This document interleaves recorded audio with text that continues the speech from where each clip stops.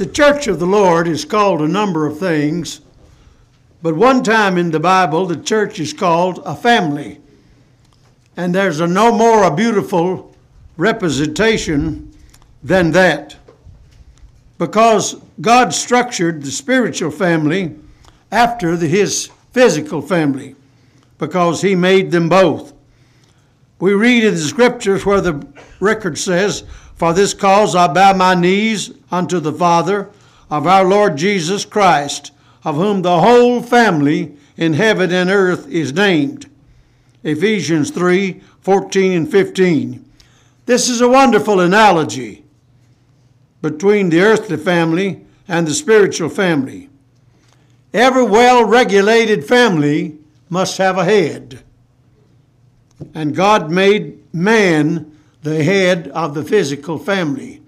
The husband, the father, is the head of the physical family. Now that's the way God made it, because that's the way God wanted it. And that's the way it must be if people are well-pleasing unto our Heavenly Father. Anytime that's not the case, there'll be problems and there'll be trouble. But that's the way the Lord has laid it out. The Bible says, "For the husband is the head of the wife, even as Christ is the head of the church, and he is the Savior of the body." And we also read where that Christ is the head of the church, the spiritual family, as the Father is the head of the physical family, when he says, "And hath put all things under his feet, and gave him to be a head over all things to the church, which is his body, the fullness of him that filleth all in all." Well, he is the head of the body, the church, Colossians 1:18. Of course, as I've said to begin with, it is understood that the family here is the church of the Lord Jesus Christ. Now, in the earthly family, all authority and power is resided in the head, which is the husband. He is the head. He has the authority. And that's the way it should be. We find this interspersed throughout the entire teachings of God's Word. And as I said, anytime that this father abdicates his position and lets somebody else step in and become the dominating influence in the family, you're going to see trouble. You're going to have problems. Now, if you're guessing at what I'm saying, is God doesn't approve of a henpecked husband, because that is unscriptural. And God doesn't approve of a man who will allow a woman to henpeck him. That's out of God's order, and there will always be trouble. All power and authority, then, are vested in the head of the family. Jesus said, "All power or authority in heaven is given unto me, in heaven and in earth." The practice and conduct of the family must then be regulated by the authority of the head of the family, which is Jesus Christ. And we must look to him for all of our doctrine, for all of our teaching, for all of our direction in spiritual things. When we don't do that, we're going to have problems in the church. And when people decide that this looks good to me, this looks good to me, and decides to attach some things to the church or to the family that God didn't put there, the head didn't put there, there's going to be trouble in the church. Now, the human family was brought into existence by a miracle. Adam was first formed miraculously, and so was his wife. And they were created full-grown adults. Everything else that God created was full-grown. The day was full-grown. The birds were full-grown. The trees were full-grown. That's the way God ordered it. Now then, after that, he set into law into motion the law of reproduction. And he said, let everything bring forth after his kind. So after that, everything brought forth then after his kind. And there was no way of getting into this world except by physical reproduction. God's birth law.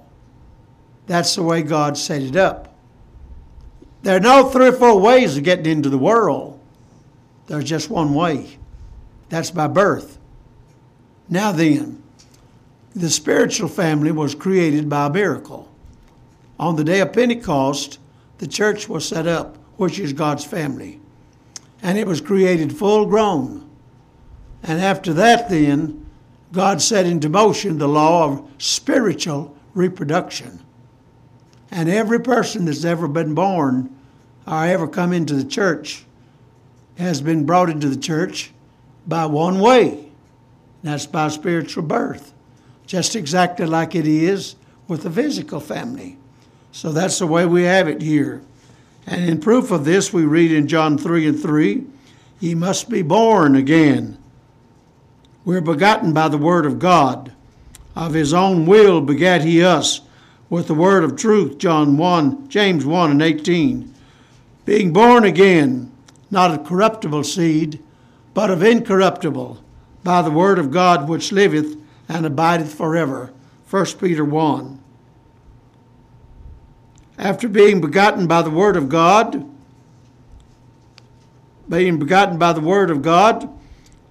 then we are children of God.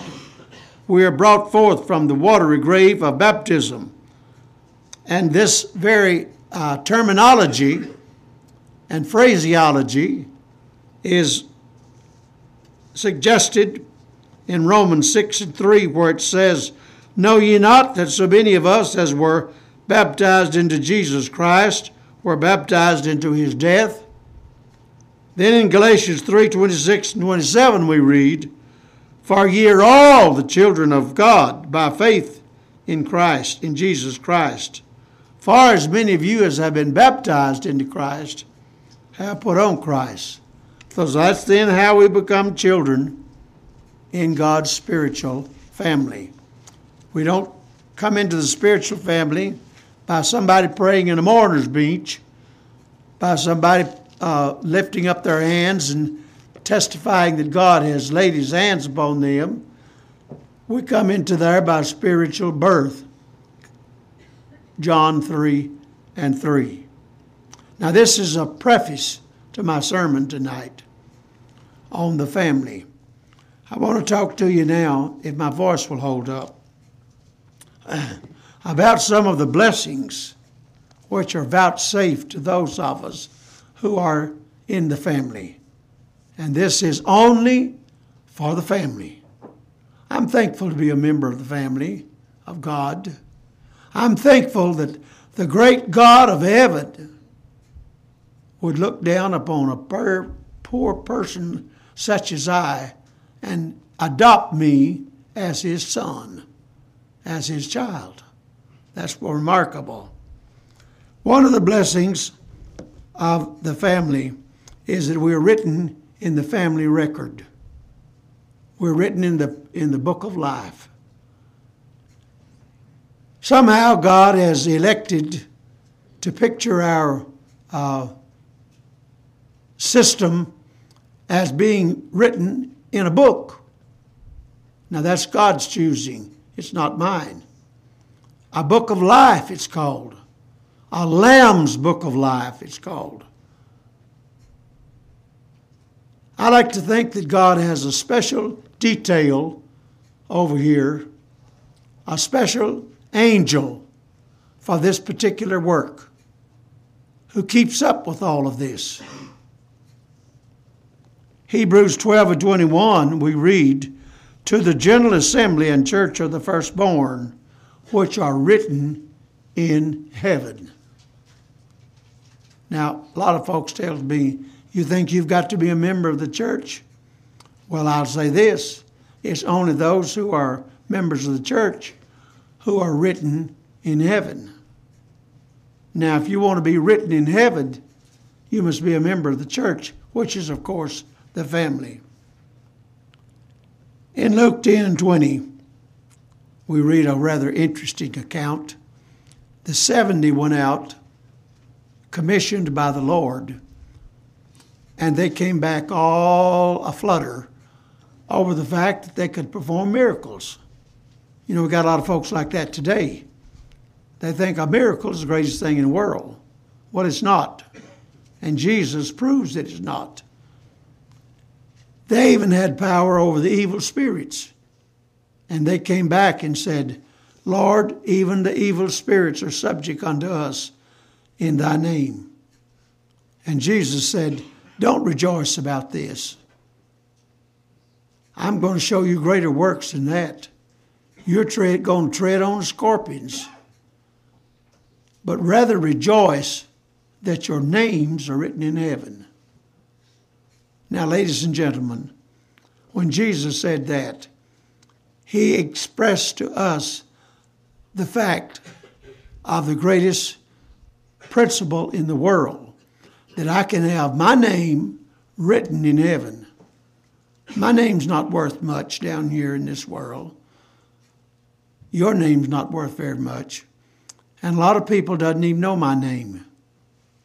But you know, I can so live that I can have my name on that Lamb's Book of Life in heaven. And that's greater than performing all the miracles in the world. That's greater than being John D. Rockefeller or anybody else who's a millionaire. Philippians 4:3, Paul said, help those women who labored with me in the gospel, with Clement also, and other my fellow laborers, whose names are in the book of life. There our names are written. And over in Revelations 3:5 we read, he that overcometh, the same, he that overcometh, and whosoever rather was not found written in the book of life was cast into the lake of fire. Now that's an awesome scripture. The word found is found there in this passage. To me, that intrigues me just a little bit. Found sounds like he's looking for something. Now, won't it be quite an awesome thing to get there at the judgment? And the angel who opens up the books looks and looks. Thank you. And looks. But he finally has to look up and say, sir, your name is not found in the book. Well, now that's going to be the most dreadful day of our entire life.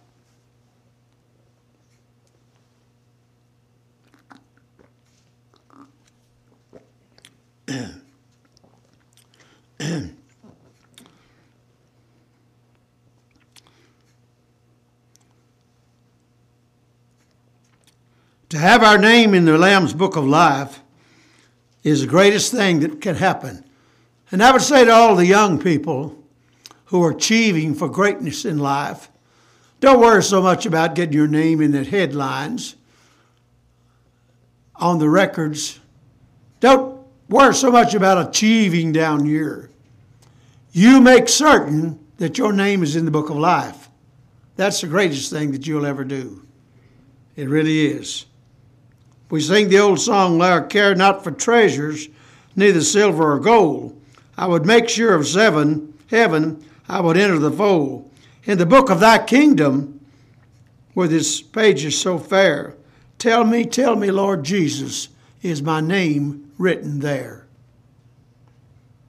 Also, we have this thought interspersed in our hymnology, all through our hymn book, the fact that our names are in heaven. I remember an account of 1893 when a man by the name of Mr. William James Black was teaching a Sunday school in the Methodist church. He had a little girl in his class named Bessie. He had found Bessie over beyond the tracks in the poor city, part of the city, sitting on some broken steps of an old house. He was a social worker, so he stopped to see about her condition. She was malnourished, poorly dressed, and in a very poor state. He asked her about coming to his Sunday school class, and she said she didn't have fitting clothes. Well, the next morning, a box of clothes was sitting there for her. So ever since that time, she's been at church. And when he called the roll, she would always look up at him and smile at the roll call. But on this particular Sunday, he was on his way home, walking along the footpath, and he was thinking, why wasn't little Bessie at church today? Well, he learned later that she was very sick and would probably never recover. He got to thinking within himself, James Black, are you prepared for that great roll call up yonder? So he went home and sat down and he wrote the song, When the Trumpet of the Lord shall sound, and time shall be no more, and the morning breaks eternal, bright and fair, when the saved of earth shall gather over on the other shore, when the roll is called up yonder, I'll be there. That's why he wrote that song. But you know, there's a note that I want to leave with you, and that's this. Your name can be taken out of that book. Well, now that's not the teaching of some people. Because some people say that once your name is there, it'll always be there. Because you can't fall from grace. There's no such thing. And they argue, if you're once God's son, won't you always be his son? Sure. But listen, God will take your name out of that book. The record says so. While reading Revelation 22, 18 and 19, whosoever shall take away from the words of the prophecy of this book, his part shall be taken out of the Lamb's book of life and the things written in the book. Well, there's that possibility.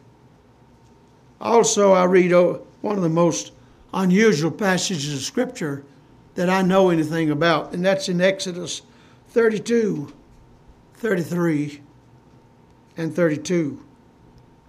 This is when Moses was upon the mountain talking to God. And the people down in the valley were dancing around a golden calf. God became so incensed over this until he told Moses he was going to blot those people out. And Moses went up in the face of God and pled for those people. And God changed his name, changed his mind. Now let me read you what it says. Here's Moses' plea. Yet now if thou wilt forgive their sin, and there's just a blank. Just a blank. Doesn't even finish out the sentence. Somebody said it was a sob in Moses' voice. He couldn't finish it. But he continues then, and if not, blot me, I pray thee, out of thy book. But the Lord said unto Moses, whosoever hath sinned, him will I blot out of my book. Will he blot your name out? Yes, he'll blot your name out. So, this family record will disinherit you, even as a physical father can disinherit his child and take his name out of the family record. Next, one of the blessings of being a child of the family is that when one is born into the family, he becomes an heir to everything there is in heaven. Tonight, I don't own much, I never have owned much. But I want to tell you something. I'm an heir to everything there is in glory tonight. And you are too. Romans 8:17 says, and if children, then heirs, heirs of God and joint heirs with Christ. And I want you to note that that depends upon being a child. I'm a millionaire tonight in spiritual things. I have more wealth than this world could ever dream of. It thrills me sometimes to know that some of us who don't have much down here can have something wonderful over there. I've gone to nursing homes and see little old sisters lying here in the corner. In her younger days, she took the communion to the church. She baked the loaf. She kept the preacher. But now she's reduced to the corner of a nursing home. She just has a stipulated income from the government, just enough to keep her there. That's pitiful to me. Brother Lynwood, before you leave, say a prayer. And I think how destitute this little person is. But how wonderful it is to know that this person right here owns everything there is in heaven tonight. And that thrills me very much. I'm a millionaire. You know, there's some things better than gold anyway. Romans 8:18 says, for I reckon that the sufferings of this present time are not worthy to be compared with the glory that shall be revealed in us. And I'm thankful for that. As a child of God, I have a heavenly home over yonder. Paul said in the 3rd chapter of,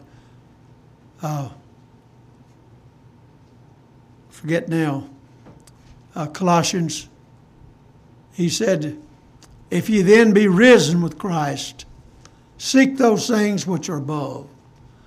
Those Colossian people were having a hard time. Some of them were being killed for the cause of Christ. And he said, you seek those things which are above. Well, one of those things is a heavenly home, of which we'll speak more about later on. Next, when one becomes a child of God, he takes the name of the family. Sure, that's as it should be. That's normal. We do that in the physical home. We do that in the spiritual home. It seems a little unusual that people could religiously believe that we can have all these different names and be a member of the same family. No, that doesn't sound right. That doesn't sound right at all. But we all have one name. In Acts 11:26, the record says the disciples were called Christians first in Antioch. Well, that's our name, the name Christian. Because that name encompasses the name of Christ. And he makes the difference. He's the one that validates our lives. He's the one that validates the good deeds I do, the prayer that I pray. I conclude it by saying, in Jesus' name. You know, we're living in a day when Jesus is being downgraded. When I started preaching a long time ago, I don't guess there was a person in Lincoln County, Mississippi, who didn't believe in Jesus. Now, you could rake them out with a hay rake. It's stylish now to question Jesus. Well, people were back in that day. Jesus said one time, "You believe in God, believe also in me." But they wouldn't. They don't today. Muslims and other Oriental doctrines are taking the place of Jesus. I like what Billy Graham's son said one time. I kind of like that fella anyway. He shoots his mouth off and says what he thinks. That's more than his daddy would do a lot of times. But he told some people who were saying, oh, we all believe in the same God. Allah and Jehovah, well, it's just God. He said, no, it isn't. My God sent a son down here to save the world. And that's right. And that son's name was Jesus. And he makes all the difference in the world. And when I become a child of God, I take that name and I wear that name. And like I said, it's not stylish to do that today in lots of places. I remember when those towers were destroyed in New York, and they had a big meeting over at that Presbyterian church, which they called the Cathedral of America, which is not. It's just a Presbyterian church. Well, they had all these various religious divines there talking and telling the people of America this, that, and the other. They were saying their prayers. Not one of them closed their prayers in the name of Jesus. Only did Billy Graham do that. And I'll have to say that to his credit. And some colored preachers from the South. Well, we've got a fight on our hands. And when we make the confession, I believe that Jesus Christ is the Son of God, that's a very important thing. We run up our flag for Christ. And we let everybody know that we believe in him.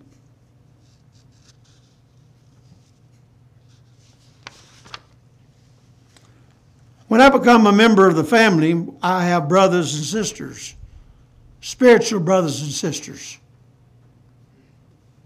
1 Timothy 5, 1 and 2, the record says, rebuke not an elder, but entreat him as a father, and the younger men as brethren, the elder women as mothers, the younger as sisters, with all purity.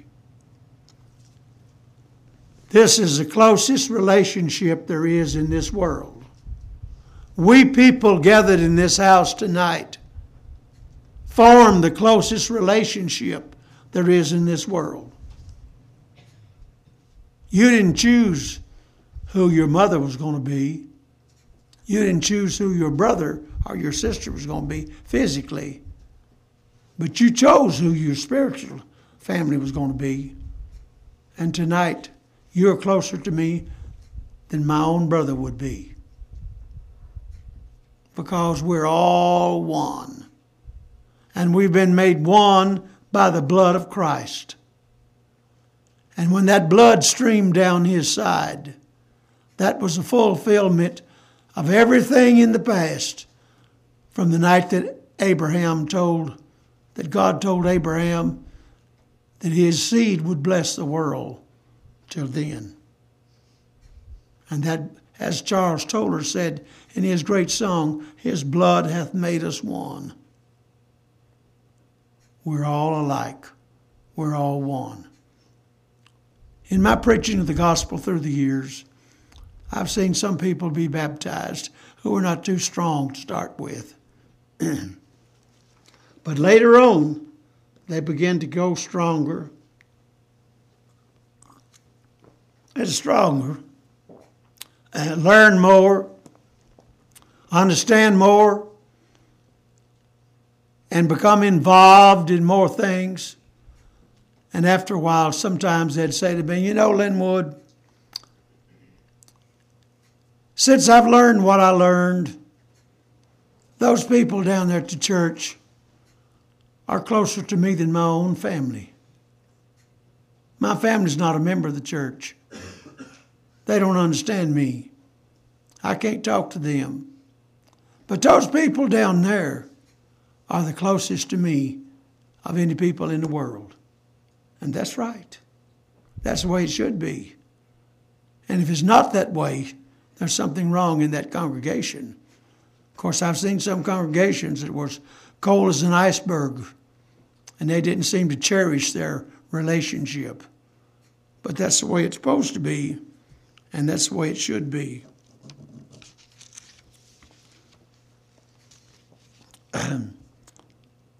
In our earthly homes, sometimes we have our little family get-togethers. We come by for Mama's birthday or Thanksgiving, and we all gather around Mama's table, and we all are together at the house.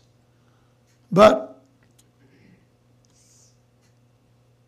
on Sunday, that's the big day when we all gather together around the Lord's table, and our brother's with us, the elder brother, and we're all one.